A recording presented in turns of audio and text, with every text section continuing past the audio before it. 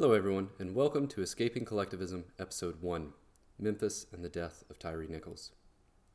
To begin with, let's go over the timeline of this event. On January 7th, 2022 at 8:24 p.m., the traffic stop is initiated.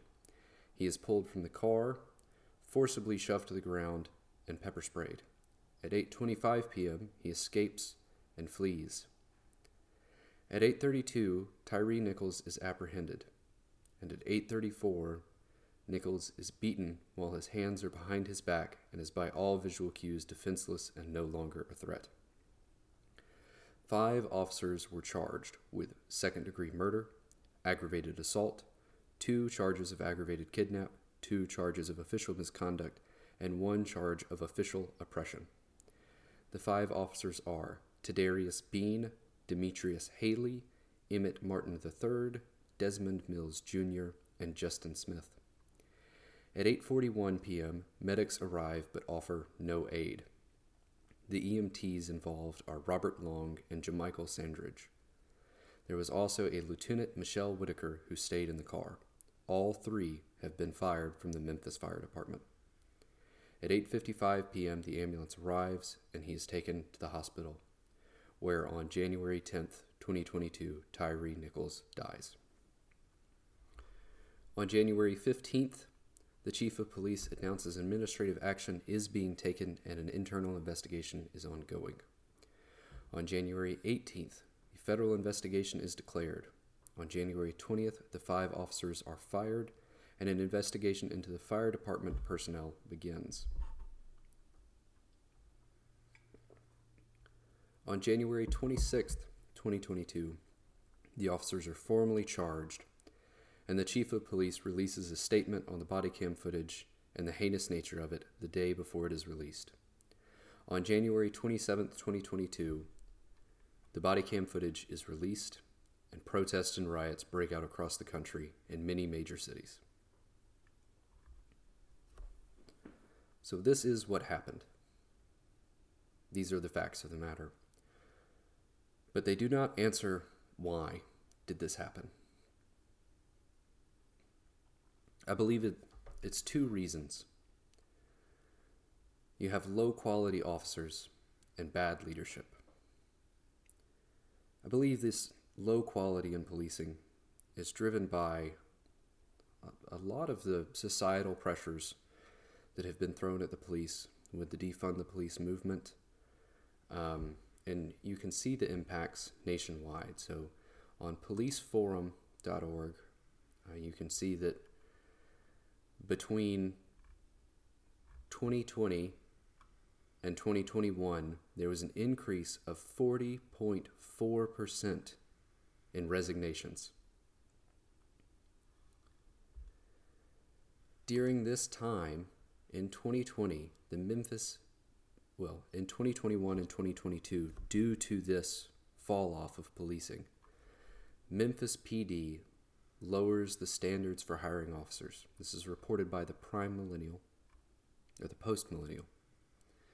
And 2 of the 5 officers are hired during this time frame. That would be Tadarius Bean and Demetrius Haley. They lowered the standards for education and physical fitness standards.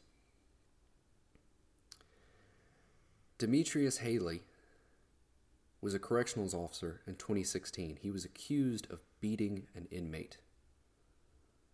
The case was thrown out on a technicality, and the judge did not rule on the merits of the case. But it does bring to question that if maybe there had been higher standards as far as who was allowed to be a police officer, that Demetrius Haley may not have been there and this incident may not have happened. But instead of finding higher quality officers, and instead trying to change the social pressure around it, the Memphis PD's response is that they're going to hire 300 more officers this year. And that they're going to lower the standards a little bit more. They're going to have on-site testing events. So they're going to have job fairs where you can go do your physical agility test, because it's no longer physical fitness. We've changed the standards. You can take a portion of your test, and you will get a job offer and a portion of your sign-on bonus, and then you will be admitted to the academy. I will wager that the number of people who pass the academy continues to drop even further. This is from the City of Memphis 2023 fiscal year adopted operating budget. These are the key performance indicators for the Memphis Police Department. In 2021, they had 80% of police recruits complete the academy training. With the drop standards, in 2022, only 78% of the candidates passed the academy training. During this time frame, the number of violent crimes in 21 was 6,711. The police department's goal was a 1% decrease. Instead, in 2022, there were 7,917 violent crime incidents. I think it's very clear that the police force is lacking. And they've been hiring people, and the budget is not the issue. The issue is the people that they are hiring. That we do not have high enough standards for our police officers. We also have an issue of bad leadership. Chief Saralyn C.J. Davis was fired from Atlanta PD in 2008 for an alleged cover-up of sex crimes involving minors. The man who she was protecting was the husband of a police officer. In 2008, though, this was appealed and overturned, and she was brought on.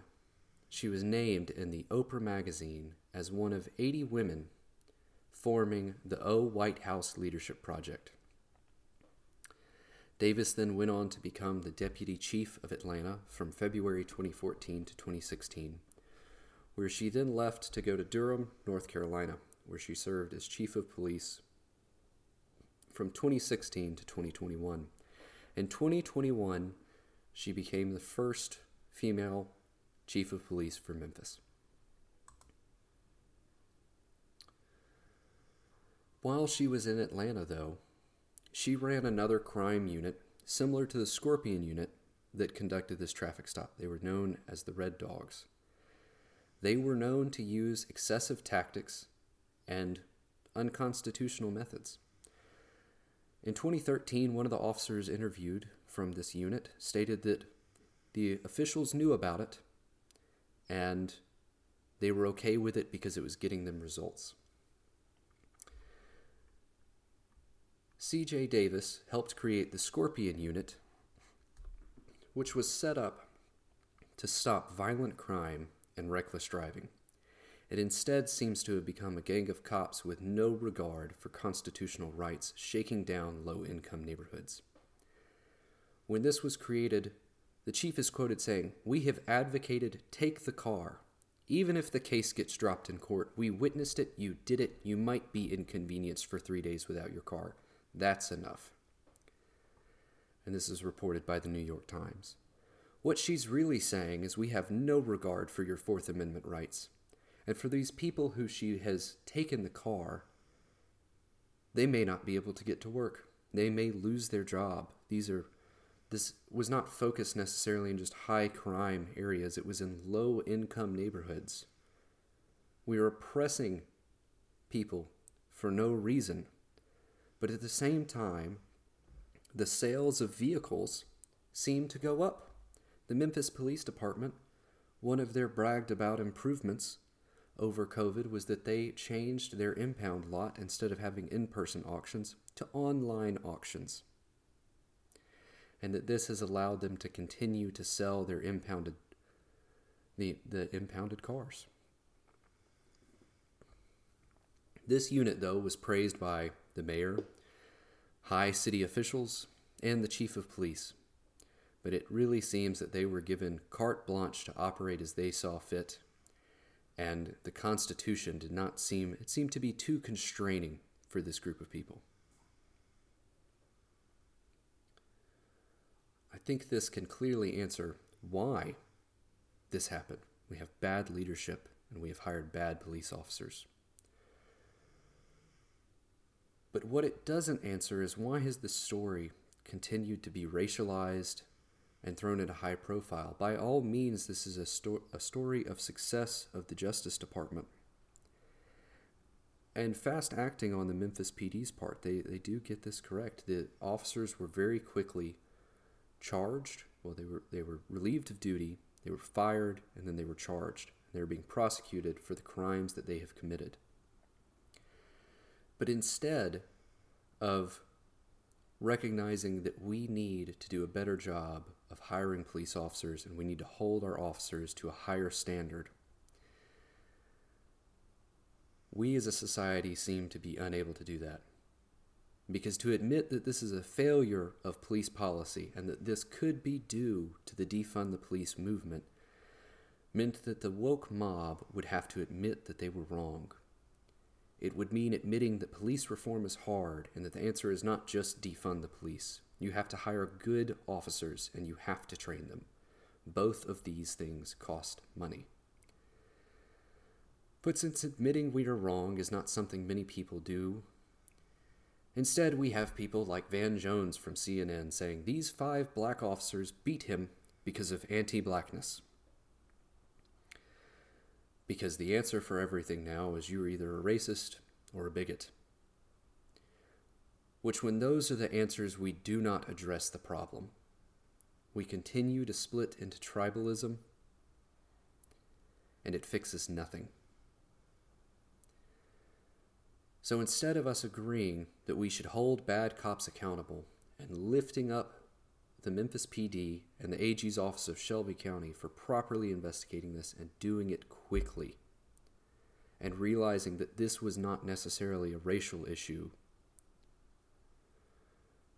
we are seeing protests boil over all over the U.S., claiming that it was just that. And with the presence of such people as Al Sharpton, claiming that if he had been white, this would not have happened, this will continue. We will continue to see the racial division grow. But I have not seen Al Sharpton or Van Jones come out and discuss the shooting of Jason Klopfer in Murphy, North Carolina. Jason was sitting in his home. There was a 911 call claiming that he had a gun. He and his wife were at home. The SWAT team threw a robotic camera through his window. He picked up the camera, walked outside with his hands up, and the Cherokee SWAT team shot him. Thankfully, Jason survived, but I don't see anyone discussing this. You have the SWAT team with a mixed group of people and a white man who's shot, and that's not an issue. But it does show the issue that we have bad police officers because we have lowered our standards and we need to hold bad police accountable. But as long as we continue to push that it is purely a racial issue, we will never solve these problems and we will only become more divided.